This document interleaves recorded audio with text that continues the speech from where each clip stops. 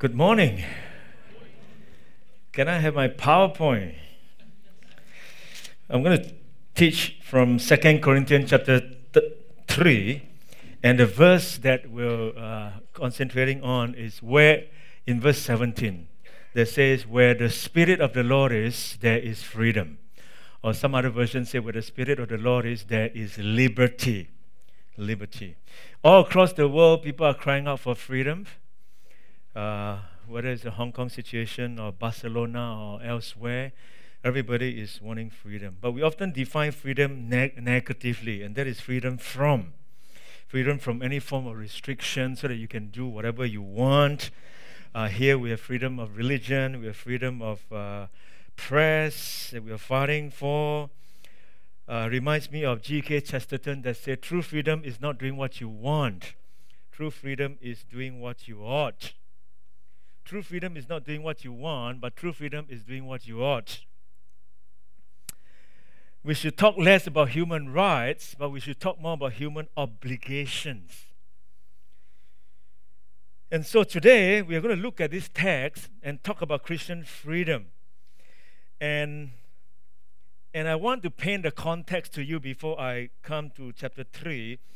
In the book of 2 Corinthians, Paul is defending his ministry because he was severely under attack. And so when you're severely under attack, you will share things that you normally don't share. Is it not true? When you are severely under attack, and when people come and confront you and say that, you will say some things that you will say, well, you don't know actually why I do this thing. And so 2 Corinthians, in many sense, is one of Paul's most transparent book. You want to know the heart of Paul, then 2 Corinthians is where you read, because there he opened up his heart and let you see who he is. And in 2 Corinthians, he planted the church during his second mission journey. You can read all about that in Acts chapter 18. And after he left, there were some leaders that came into the church, infiltrated into the church, and came up with things that distract them and try to lead them back to the old covenant. So what they are saying is, well, okay, you believe in Jesus, he's a new covenant and all that, but you know what? You still have to observe the old covenant laws and all that. And so Paul writes to refute that. Paul writes to correct that. And Paul was very strong in trying to make contrasts between the old covenant and the new covenant, between the Old Testament and the New Testament, between Judaism and Christianity, between Moses and Jesus Christ, between his time as a Pharisee and now as a believer in Christ who filled with the Holy Spirit, between the old way of getting through to God and new way that Christ has opened up to come to God. So here Paul is trying his best to pull his followers on his side and say, no, we are under the new covenant. Don't go back to the old covenant. If you want to read a book in the Bible that shows us very clearly between old covenant and new covenant, and that is in the book of Hebrews, which Wednesday night our group is studying. Book of Hebrews talk about that. And book of Hebrews, they were under persecution, and when you're under persecution, you tend to return back to Judaism because they are persecuting you for becoming a Christian. And so Paul, we don't know who was the author in the book of Hebrews, was trying to write to the audience and said, don't return back to old covenant because Jesus is more superior than a high priest. Jesus is more superior than Moses. Jesus is the priest that come under the order of Melchizedek and all that. Don't return back because the good one is here. Why do you want to return back? And so here in this passage, Paul is doing just that. The new covenant is superior. The new covenant fulfills and replaces the old covenant. So don't go back under the old covenant. So what I'm going to do is I want to unpack this up for you. And I want to show you 4 points. And the 4 phrases that is my heading actually are all taken from this text in chapter 3. And you're going to see what new covenant is. Why Paul is arguing so strongly that we are moving from the old covenant to the new covenant, from law to grace, from Moses to Christ, from the old way to the new way. And so I just wish that you will pay attention to this, because this is very essential. Many Christians still come under the old covenant. Many Christians, seemingly Christians, still live in some way under the old covenant without moving into the new covenant. I want to show you, first and foremost, the old covenant, a new covenant is moving from stones to hearts. It is moving from stones to hearts. I'll show you in verse 1 that says, again, you must see Paul is defending himself again. Are we beginning to commend ourselves again? Or do we need, like some other people, letters of recommendation to you or from you?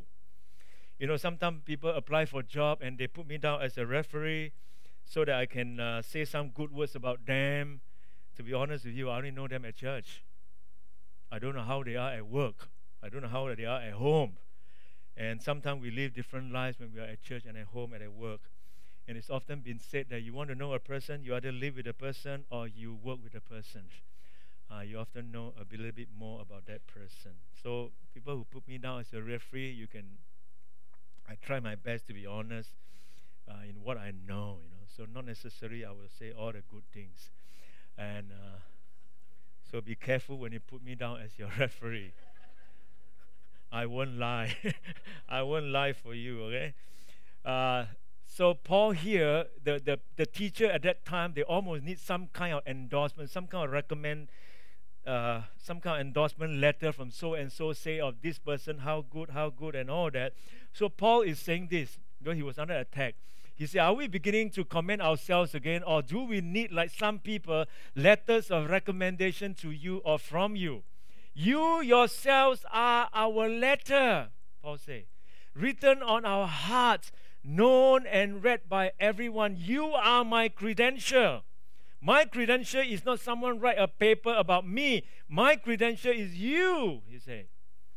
You yourself are our letter, written on our hearts, known and read by everyone. You show that you are a letter from Christ, the result of our ministry. Written not with ink, but with the Spirit of the living God, not on tablets of stone, but on tablets of human hearts. So as we move from the old covenant to the new covenant, the essential thing is that the law is going to be not written on the tablet of 10 commandments that Moses went up to Mount Sinai to receive the 10 commandments, written on. He spent 40 days there. And probably on granite or something, But here, the new covenant, Paul is saying, no. The new covenant, the law is going to be written on your hearts. No longer on the external law that you look at, but it's going to write and build into your heart. And so as I think of this thing of moving from stones to hearts, few things came to mind. Christianity, religion is hard, but Christianity is soft. Granite stone is tough. Law tends to be harsh. But when Jesus came, he didn't write a book.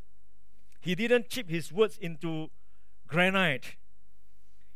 Why didn't Jesus write a book? Why didn't he chip all that he's teaching into stones? Because Jesus wants to write it on the heart. And you need to be tender if you want to write on people's hearts. You have to be patient with them. All of us know that. If you want to influence somebody's heart, you need to be tender. If you are too hard, you will drive the person away. And so when Jesus died, he left no tablets of stone, no book. He left 12 men, eventually only 11. And on their hearts, he had written the message. And he's still doing that today. And more books have been written about Jesus than anything. More songs have been composed about one person than any other event. And so here is moving. Religion is hard, but Christianity is soft. Jesus wanted to write on the heart, not on the stone. And it would take a while. That's why Jesus spent 3 years with the disciples and not just 40 days on Mount Sinai, chipping words, 10 commandments on the law. And another thing that came to mind when we talk about new covenant moving from stone to heart is there is a difference between holy things and holy people. In the old covenant, things are holy. Yeah? things are holy. The 2 tablets of stone that Moses brought down were treated as holy forever afterwards. They were kept in a special chest in a holy place, and nobody could go near them or touch them. So this is the religion of holy things in the Old Covenant. But in the New Covenant, it is not holy things, but holy people.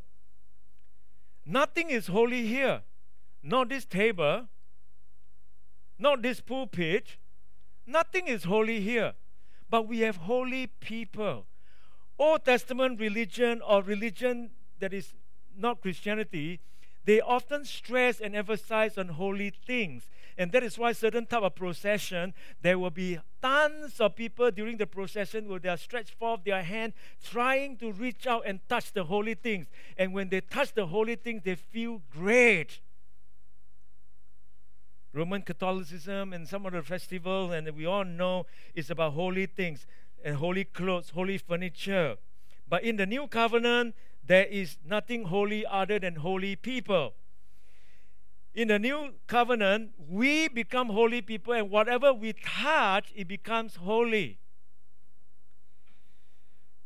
So people used to think that they could be holy and healthy by touching some holy objects, but it is the other way around in the New Testament. Make people holy, and everything else they touch becomes holy. Religion has changed from being holy things like tablets of stone people gaze at in awe, to becoming holy people who, whatever they do, whatever they touch with, there is a sanctifying power that involved. Holy people sanctifying everything they touch. And that's why in Christianity, you are holy people. You are holy people. When you go, wherever you are, whether you're at home, eat around on the table, the table becomes holy. Because you touch and you build into it and you influence. So that is the New Covenant, not on stone, but move to the heart. There's also a change from outward religion into inward reality. Jesus came to destroy outward religion. Did you realize that? And when you read through the gospel, who is Jesus harshest with? Is it the woman who is a prostitute? Is it someone who has committed sin in their life? Who is Jesus harshest with? Who? The Pharisee. And to me, it's inconceivable. If you are born in the first century religion, it's inconceivable that Jesus would be so harsh to the Pharisee, which is the elite in religion. They observe all the laws, incredible thing. With Pharisee, it was just all on the outside. They were religious, they were respectable, they were also clean on the outside, but what was on the inside, that is what Jesus cares about. I remember when I was in Pakistan, we have Muslims come to our house, we have an English school, we teach them, and then we build relationship, and we often invite people over for lunch and fellowship. And one thing about Islam is, Muslim is they love to talk about God. You can walk out and you can sit down, have a cup of tea, and you can talk God with them. And they say to us, they say, why your Christian eat pork? They said, do you know how dirty pork is? You eat, you feel dirty. He said, your body, you feel dirty. And how can you pray when you eat pork? That is why we Muslims, we don't eat pork. It will make you feel dirty. And when we feel dirty, we can't go and pray. And therefore, they have to wash their hand, clean, and put on white clothes and wear their whatever you call a hat, turban or songkok or whatever, just to be holy before God. And the Pharisee, Old Testament religion also does that. And oftentimes we will turn to Matthew Gospel, talk about Jesus says, you know, it is not what you eat that makes you dirty. It is what that comes out from your heart that makes you dirty. Jesus is in the business of giving new heart, transforming what is inside of us, not just only the external, outward religion that Jesus is interested in. Therefore, he is always very harsh towards the Pharisee who is steeped into religiosity and become very self-righteous. I'll talk a little bit more about that later on. But here it is only to say that the Old Covenant and the New Covenant, we are under the New Covenant. When Jesus came, he ushered in. But during Paul's time, it was the transition time. It was a transition time. And nowadays, the world religion can also be divided into that too. People under the Old Covenant and the New Covenant. And so the first thing we need to mention is that Old Covenant and New Covenant, the New Covenant is moving from stones to heart. Jesus is interested in your heart. Jesus wants to write laws in your heart, not just only ascribe it on the external for you to obey. And the prophets prophesied about that too in Jeremiah, that God is going to write the laws into our hearts. So that's the first thing, moving from stones to heart. The New Covenant is moving from stones to heart. The second point is moving from letter to spirit. It is moving from the letter to the spirit. Letter is referring to laws, all right?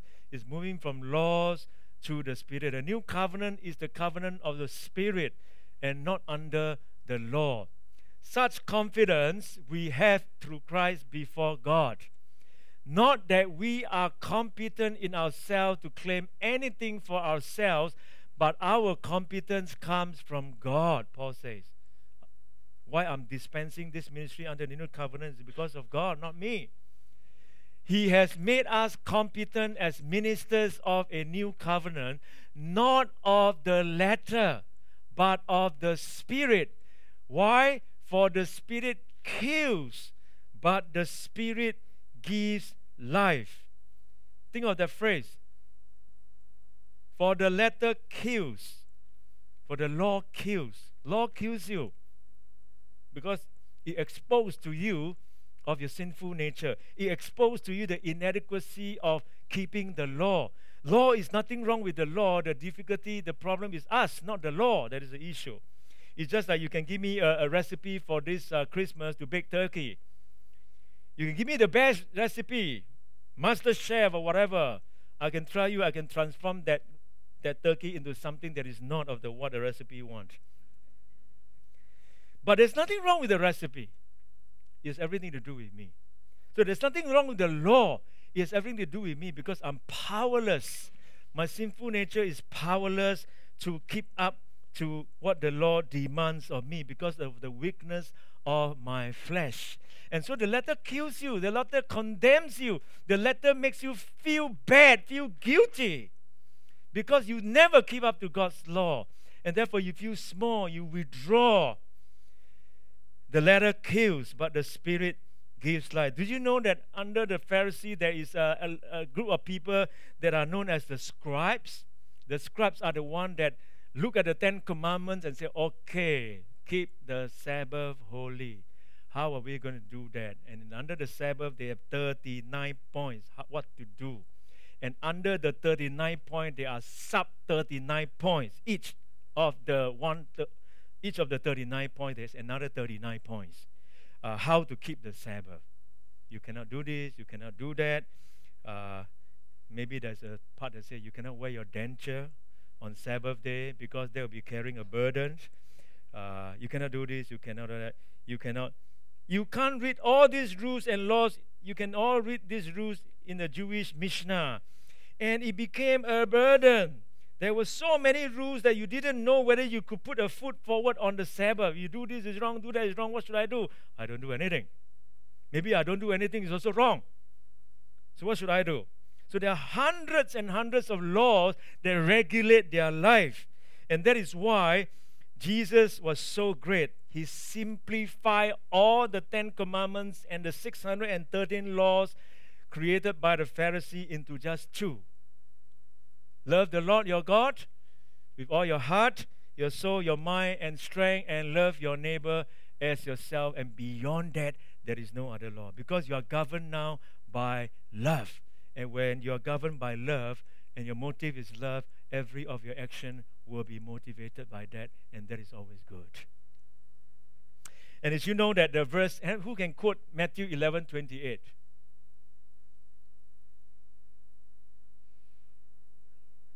Come to me, all you who are weary and heavy laden, and I will give you rest. Of course, it is true we can use it, extrapolate into application about us being weary of certain things. We can go to Jesus. Jesus carries our burden. We can offload to Him. He guides us through and all that. But in that context, it's actually talking about laws. The Jewish people are carrying so much of the burden of the laws. Jesus said, "Come to me. Come to me." And the Spirit is going to live in you, because the letter will kill, but the Spirit will give you life. Come to me if you are weary. You're all this burden of carrying all this law, wondering this, I've done this, right, wrong, 100 things, ticking boxes and all that. Put it aside. Come to me. Come to me. And I will give you rest. Somebody wrote down some tragic flaws. If your life is characterized by just keeping the laws, there are 10 flaws in it. Number one, new laws continually need to be invented for new situations. Right? You always have to invent new laws. When the law no longer apply to this situation, you come up with a new one. Accountability to God is replaced by accountability to man. And therefore, people who observe law, when the context is not there, when you're outside of that country, when no one is watching, you don't keep those laws.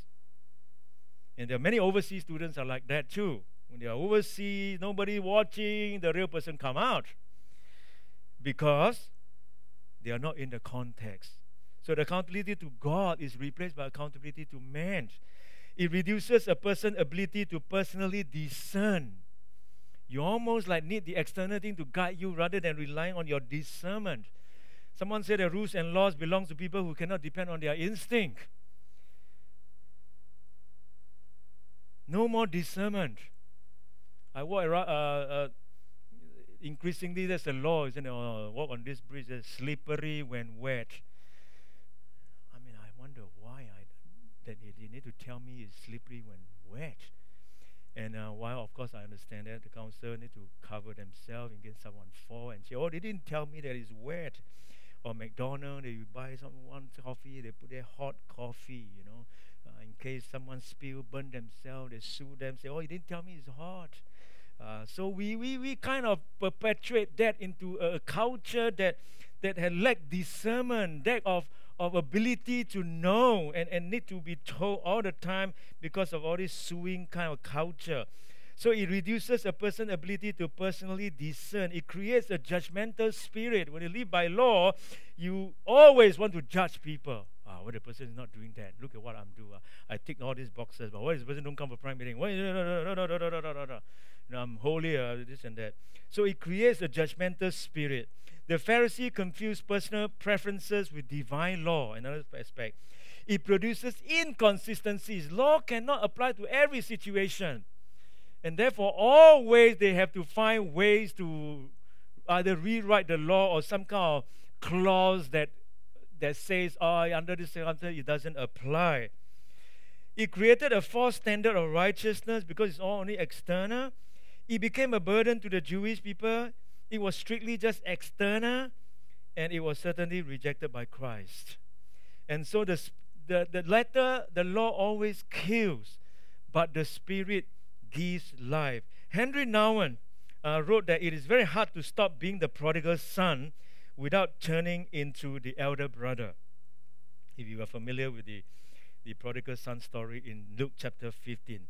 Anytime people are not experiencing authentic transformation, they will inevitably be drawn towards some kind of faith characterized by boundary markers. Yeah? If you don't experience transformation, you begin to naturally slant towards measure externally what you have done and bring some comfort to yourself. I'm doing the right thing. They will inevitably be drawn towards some kind of faith characterized by boundary markers. We will look for substitute ways of distinguishing ourselves from those on the outside. The boundary markers change from century to century, but they all reinforce a false sense of superiority fed by the intent to exclude others. And may I issue you a warning. I think every Christian, if you're not experiencing transformation within your heart, you're not walking in the Spirit, there is a tendency for us to slide towards becoming more and more like a Pharisee.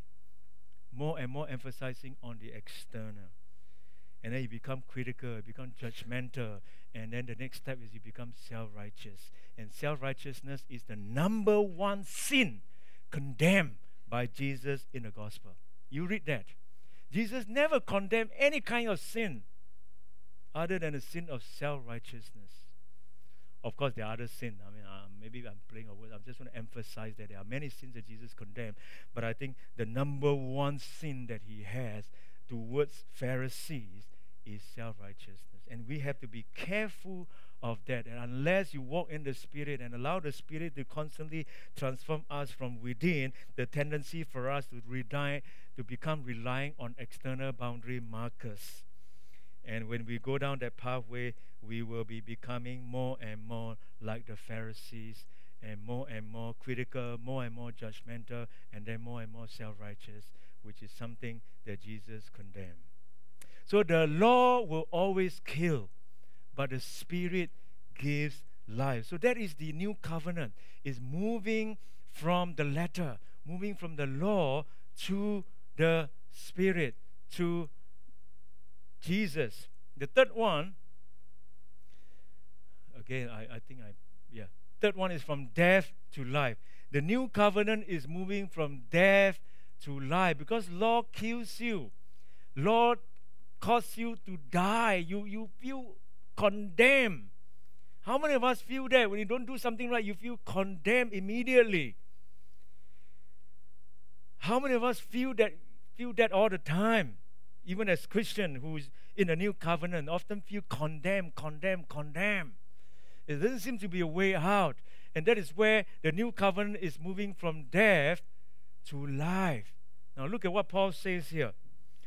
Paul says, again, remember he's arguing that new covenant is greater than the old covenant. He said, if the ministry that brought death, if the law that is given by God in the past that brought forth death in a sense, nothing to do with the law, but our sinful nature are not able to keep. If the ministry that brought death, which was engraved in letters on stone, came with glory, so that the Israelites could not look steadily at the face of Moses because of his glory, transitory though it was, will not the ministry of the Spirit be even more glorious? So Paul is arguing from the lesser to the greater. How much more kind of things, If the Old Testament under the law is glorious, that bring forth death and condemnation, how much greater will we under the new covenant, live under the Spirit, be even more glorious? Are you following me? If the ministry that brought condemnation was glorious, how much more glorious is the ministry that brings righteousness? So the new covenant is a covenant of life, not of death. Even though the law brought forth death because it reveals our sinful nature not being able to keep the law. Just now I said it wrongly when I was giving this example. Imagine you drive to church on Thompson Road, to the church every Sunday. I said Thompson Road was 70 zoned, but actually someone corrected me and said 60.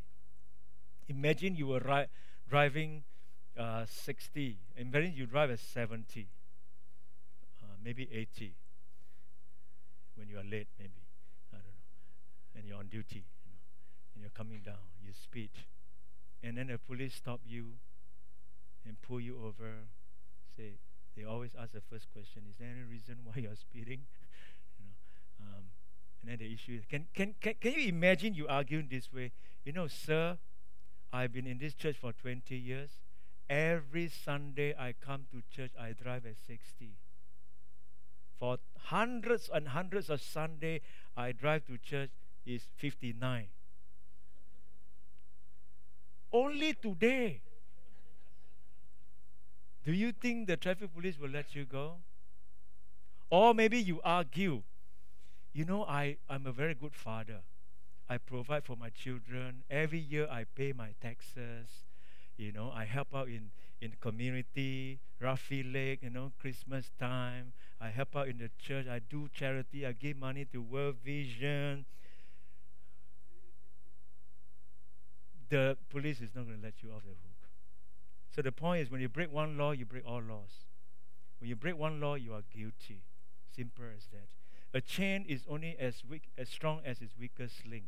You can have all the chain, but one chain is weak. The rest of the part of the chain, no matter how strong, it is pointless. It is useless. So law brings forth death because we are not perfect. Our weak flesh cannot keep up to God's high standard. So here Paul is saying, if the laws that brought forth condemnation was glorious, how much more glorious is the ministry that brings righteousness? For what was glorious has no glory now in comparison with the surpassing glory.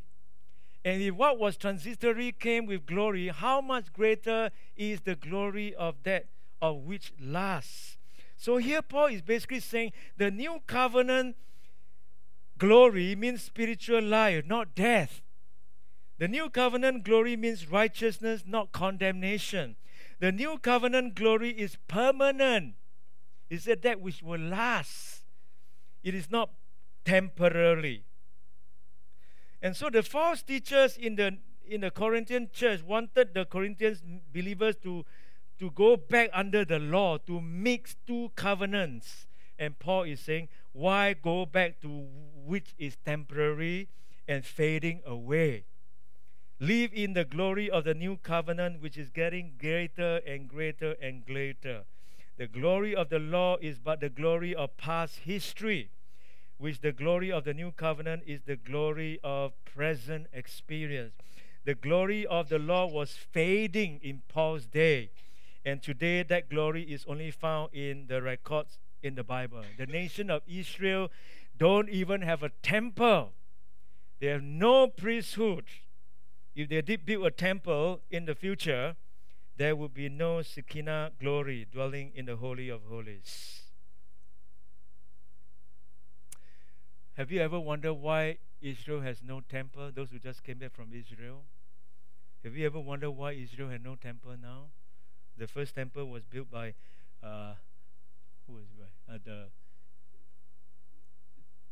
Solomon and was destroyed by the Babylonian. Second temple was built by King Herod and destroyed by the Romans. Why do you think they have no temple? Because they don't need temple. They don't need to offer sacrifice anymore. Jesus is the new covenant.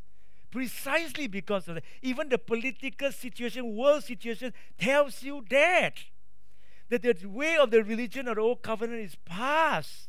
That's why they have no temple. Because Jesus is the only sacrifice for God once and for all, that the Jewish people no longer need to offer sacrifice year in and year out to redeem their sin. Because when Jesus died on the cross, the curtain in the temple was torn open, and then there will be an access for us to come to God because of Jesus Christ. Religion condemns you. Laws condemns you. It produces an agonizing torture of conscience in which you know what is right and odd, but when you fail to reach the standard, you feel condemned. Religion of law kills you because laws expose your sinfulness. And if you break just one law, you break all laws. Laws can't save you. Law is like a mirror. When you look at the mirror, you see that your face needs to fix up. But you can't use the mirror to do that. Mirror is only there to reveal to you. Law is there to reveal to you that you have failed. If there's no law, you wouldn't know that you failed. But because there is a law, and therefore you know you failed. But thank God, even though religion of law kills you, religion condemns. Thank God Christianity begins with forgiveness. Christianity begins not by condemning, but by saying, not guilty. You're justified because of Jesus Christ. You're innocent. Go out of this court. Case is dismissed. Like the story in John chapter 8, Jesus wrote something and told the woman, go and sin no more. That is the moving from old covenant death to life. I must have heard this story or read somewhere from Ravi Zacharias, who shared this story about this American evangelist many years ago called Jim Baker. He started a ministry called PTL, Praise the Lord Ministry. He fell. He was probably one of the early church, kind of mega church movement at the early days. And he fell, he sinned, he left ministry, he was thrown into jail and all kinds of things. And he wrote a book. The book, the front of the cover, the book is his face, and underneath is the word, I was wrong. I was wrong. And in it he says this, he said, God, are you there? The pain of not knowing where you are and if you even exist is more than I can bear. I feel like heavy weights are pulling my heart from my chest. My heart is aching. The loneliness is so loud I cannot sleep. My friends have walked away and now you have turned your back on me. All my sins I've ever committed are coming before me. Must I now pay for my sin? Did you not pay that at Calvary? Am I going to die in this cell? Do you hate me, God? Please forgive me for my sins. Please forgive me. It is hell without you. Please don't leave me alone. If you are there, please do something to let me know you still love me. I'm scared in this place. And look at this phrase, I only live because I do not die. I only live because I do not lie. But God, please let me die. Because guilt, the condemnation, the sense that he has failed. And one day he was working in a prison, they have work to do. He was yanked out, someone, prison officer came to him and said, come, there you have a visitor, come on in. So he went to this place, and you know who visited him? Billy Graham. Billy Graham visited him. And this is what Jim Baker says. Jim says, I cry like a baby. Do you know what it feels like to be the most despised minister in this land and being embraced by the most admired minister in the land? And came to me, embraced me, hugged me, and said, Jim, I love you. You know how it feels like, he said. And that is exactly the new covenant. It begins with forgiveness. It doesn't begin with condemnation. It begins by Jesus saying, go, your sins are forgiven. Your sins are forgiven. So the new covenant moved from death to life. Now you're alive. You've been forgiven. You are alive. You're alive. And then the last point from verse 12 to 18, before I close, is the old covenant moved from, the new covenant moved from veils to faces. Veils to faces. Paul used the experience of Moses and his veil. Remember the story in Exodus chapter 34? Moses went and see God and his face glowed. His face glowed. And when he comes out, he talked to the Israelite. He put a veil over his face so that the people cannot see his veil over, cannot see his face. And Paul actually explained that because it is fading away and Moses doesn't want them to see that. In some sense, there is a profound prophecy in the sense because the age of the old covenant will fade away. And now without veil, we can come to God face to face in a sense. And here, and therefore, Paul uses the analogy of Moses' experience to bring forth a point. He said, therefore, since we have such a hope, we are very bold. We are not like Moses who put a veil over his face to prevent the Israelite from seeing the end of what was passing away. But their minds were made dull. For to this day, the same veil remains when the old covenant is read. So Old Testament religion or any religion that's based on law, their veil is still covering over their hearts. When the old covenant is read, it has not been removed because only in Christ is it taken away. Only Jesus can remove that veil. Even to this day, when Moses is read, a veil covers their hearts. But whenever anyone turns to the Lord, the veil is taken away. So there's from fearful to bold, from bound to free. And that is where verse 17, the verse that we concentrate, is the text, is the sermon title of this text, is now the Lord is the Spirit. And where the Spirit of the Lord is, there is freedom. Where the Spirit of the Lord is, there is liberty. So freedom to obey God, not freedom just from, freedom for. The true freedom now, that we are set free. Paul wrote this passage, but you must understand that I can preach to you about this text, but when Paul preached this text, he is preaching from his life example, his life experience.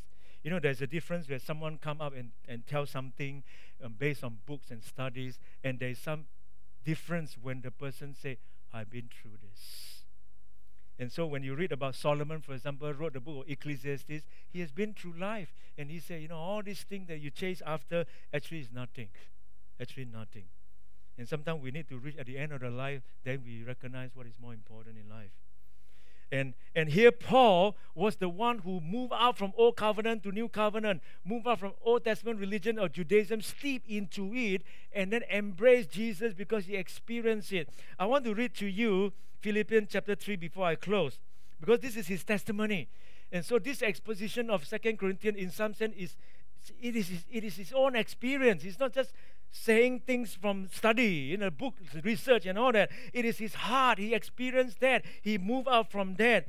And Philippians chapter 3, verse 4 onwards, it was his testimony. And so I want to read to you, so pay attention to this, of his struggle in his mind. And this is what he said. He said, if someone else thinks they have reason to put confidence in the flesh, meaning to say that by work that you are saved, okay? If anybody say, keeping the law, you keep the 10 commandments, obey the 613 laws, and down to the Lord of Sabbath, and all this, if anybody thinks that they have every confidence to place on their law, I'm telling you, Paul said, I have more than that. He said, I've been there, I can tell you that. He said, I have more. I was circumcised on the 8th day. Maybe he followed the Jewish tradition. I was of the people of Israel, from the God's chosen people. I was from the tribe of Benjamin. You know, out of the 12 tribe, Benjamin is the tribe. Who came from the tribe of Benjamin in the Old Testament? Sansun, you look at me, I don't remember. King Saul. Yeah? King Saul from the tribe of Benjamin. And maybe it's Apostle Paul, before that his name was Saul. He was named after King Saul. He was from the same tribe of Benjamin. You know, some of us, we take pride when we say, this great leader, came from this place, because, it's my neighborhood, because he's from here and here. We kind of take pride, so that we can score some points. I don't know why. Just as my Korean friend used to be very prideful and say, and so many of the prime ministers in Korea came from my city, Daegu, from Daegu. And then after that, he added the postscript, but they are really not so good prime minister. I shouldn't be proud of it. So here Paul was saying, I'm from the tribe of Benjamin. I was a Hebrew of Hebrews, meaning to say I'm not a converted person. I speak the language of Hebrews. There are many Chinese who born in Australia don't speak Chinese. So if Paul says, I'm a Chinese of Chinese. I speak the language, I'm classical and all that I know. So he said, I'm a Hebrew of Hebrews. In regard to the law, I was a Pharisee. And as for zeal, I was actually persecuting the church. I ordered the stoning of Stephen in Acts chapter 6. I was there. The blood was on my hand. I did all these things because I was a new kid on the block. I wanting Christianity to stop because it's threatening the religion of Judaism. And then he said, as for righteousness, based on the law, I was faultless, not sinless, meaning to say that he probably do the right thing. If he sinned, he offers sacrifice. And then verse 7, he says, so what? All these credentials that I have achieved, he said, but whatever were gains to me, I now consider loss for the sake of Christ. What is more, I consider everything a loss because of the surpassing worth of knowing Christ Jesus my Lord, for whose sake I have lost all things. I consider them garbage that I may gain Christ. Garbage, or they say rubbish, or cow dung. I consider all this rubbish, dung, compared to the surpassing knowledge of knowing Christ Jesus, and be found in him, having a righteousness of my own that comes from the law, but that which is not having a righteousness of my own that comes from obeying the law, but that which is through faith in Christ, the righteousness that comes from God on the basis of faith. And then he said, I want to know Christ. Yes, I want to know the power of his resurrection. I want to participate in his suffering. I want to become like him in his death, and so somehow attain to the resurrection from the dead. Not that I have already obtained all these things, he said, or have already arrived at my goal, but I press on to take hold of that for which Christ Jesus took hold of me. He said, brothers and sisters, I do not consider myself yet to have taken hold of it. Not yet, I'm not there yet. But one thing I do, I forget what is behind. I strain toward what is ahead. I press on towards the goal to win the prize for which God has called me heavenward in Christ Jesus. You see that? Paul's testimony, because it is his experience, the move from the old covenant to the new covenant, from Judaism to Christianity, from the age of the law to the age of grace. It is his own personal experience. Let me close with this. The Holy Spirit was given to us on the day of Pentecost, right? But do you know what is the day of Pentecost? Why were there 2.5 million people in Jerusalem on the day of Pentecost? What for? What were they celebrating? They were celebrating the receiving of the 10 Commandments. It was when Jews gathered in Jerusalem to remember that God gave law written on stone. And on that very day, the fire fell and the Spirit was given. People were filled with the Holy Spirit, and a new religion was born. And it was not a religion but a life. It was the life of Jesus. It's a replacement, new covenant. And when the Holy Spirit begins to live in us, when we walk with the Lord, we begin to have freedom, and yet at the same time, by obeying God, living for him, we actually observe everything the Old Testament says, but in a very way that filled with freedom, and not the laws that condemn and kills, that what have I not done, and all these things. So let me close with this. Okay, I have a question for you. Which one are you? Are you the rolling boat? Are you rolling your boat? Or are you on a sailboat? Sailing boat. Which one are you? Both are hard work, but you do so much faster and further when you sail. Why? Because the wind is blowing. In a rolling boat, it is all your effort. You will make it to heaven that way, because you're not rolling only for one day. You may be able to row one day. You may even be able to row 2 days. But what if I tell you you have to row 2 million days? You can't do it on your own. You won't make it to heaven that way. But those who got their sails up and know the wind of the Spirit and this exuberance and this life that carries you along, you will have the thrill of knowing that it is the Spirit himself taking you there. The Spirit is the Lord, and the Lord is the Spirit. This is how Jesus stepped right into your life today and becomes real by filling you with the Holy Spirit. Where the Spirit of the Lord is, there is freedom. There's liberty. So we are under the new covenant. Don't return back to the old covenant of laws, but by the Spirit. Heavenly Father, we come to you humbly. We thank you for the experiences of Paul. It is his life, his story, his experience. He was steeped into the highest form of religion, Judaism, keeping the laws because he wants to live a good life, a good godly life. And the more he tries hard to live a good life on his own effort, he realized he can't. And so in some sense, C.S. Lewis is right. Only good people know that they are bad, because they try hard to be good, and they know that they can't, and they know that they are bad. Only good people know that they are bad, because they try hard to be good. Bad people will never know that they are bad, because they have never tried to be good. But when you try to be good, you try very hard to live a good life, a virtuous life, not just only external, but our motives, our internal thinking, motives and all that, we realize that we fail tremendously.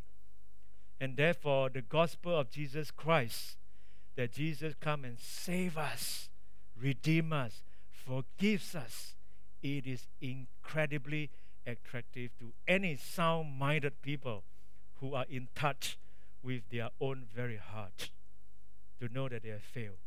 And the grace that Jesus offered is so attractive. Thank you. I pray for everyone here this morning. I pray that, Lord, they know that they no longer are condemned. They have been set free because of Jesus. As we sing this beautiful hymn, may you remind us once again that you love us. And that is the first step that we can slowly move away from the law, the old covenant, into what you have given to us in the age of the Spirit.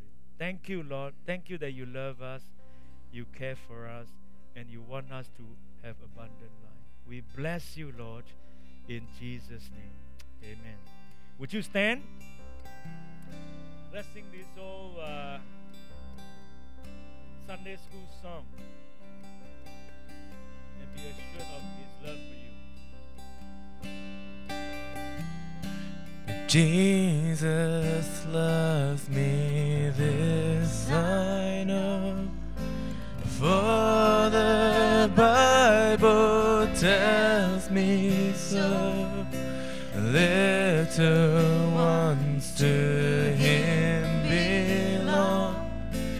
They are weak, but He is strong.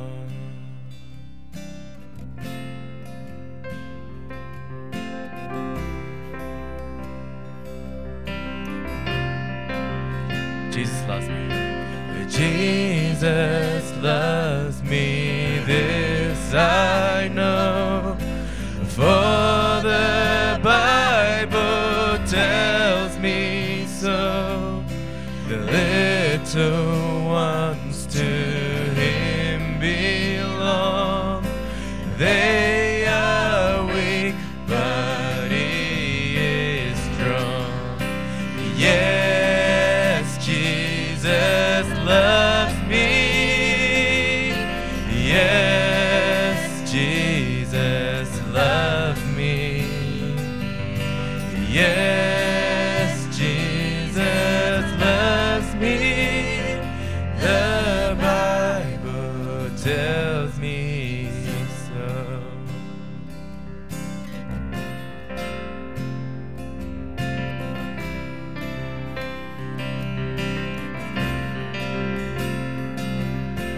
Jesus loves me, He who died, heaven's gates to open wide. He will wash away my sin. Let His little child come in. Yes, Jesus loves me.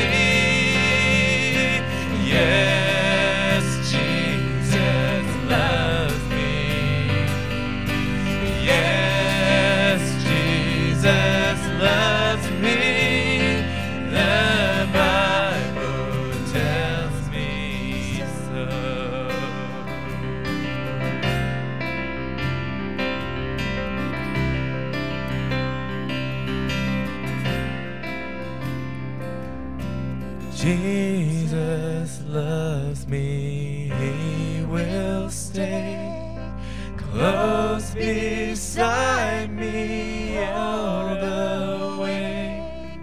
Thou hast bled and died for me. I will henceforth live for Thee. Yes, Jesus loves me. Yes, Jesus loves me. Yes, Jesus loves me.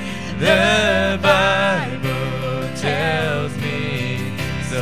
Jesus loves me. Yes, Jesus loves me. Yes, Jesus loves me. Yes, Jesus loves me. The Bible tells me so. John says, how great is the love the Father has lavished on us, that we should be called children of God. Thank you, Lord, for loving us, unworthy as we are. I just want to pray that this message will go through to the hearts. They go back, they leave this place today, knowing that you love us. We no longer feel condemned. We are free because of Jesus.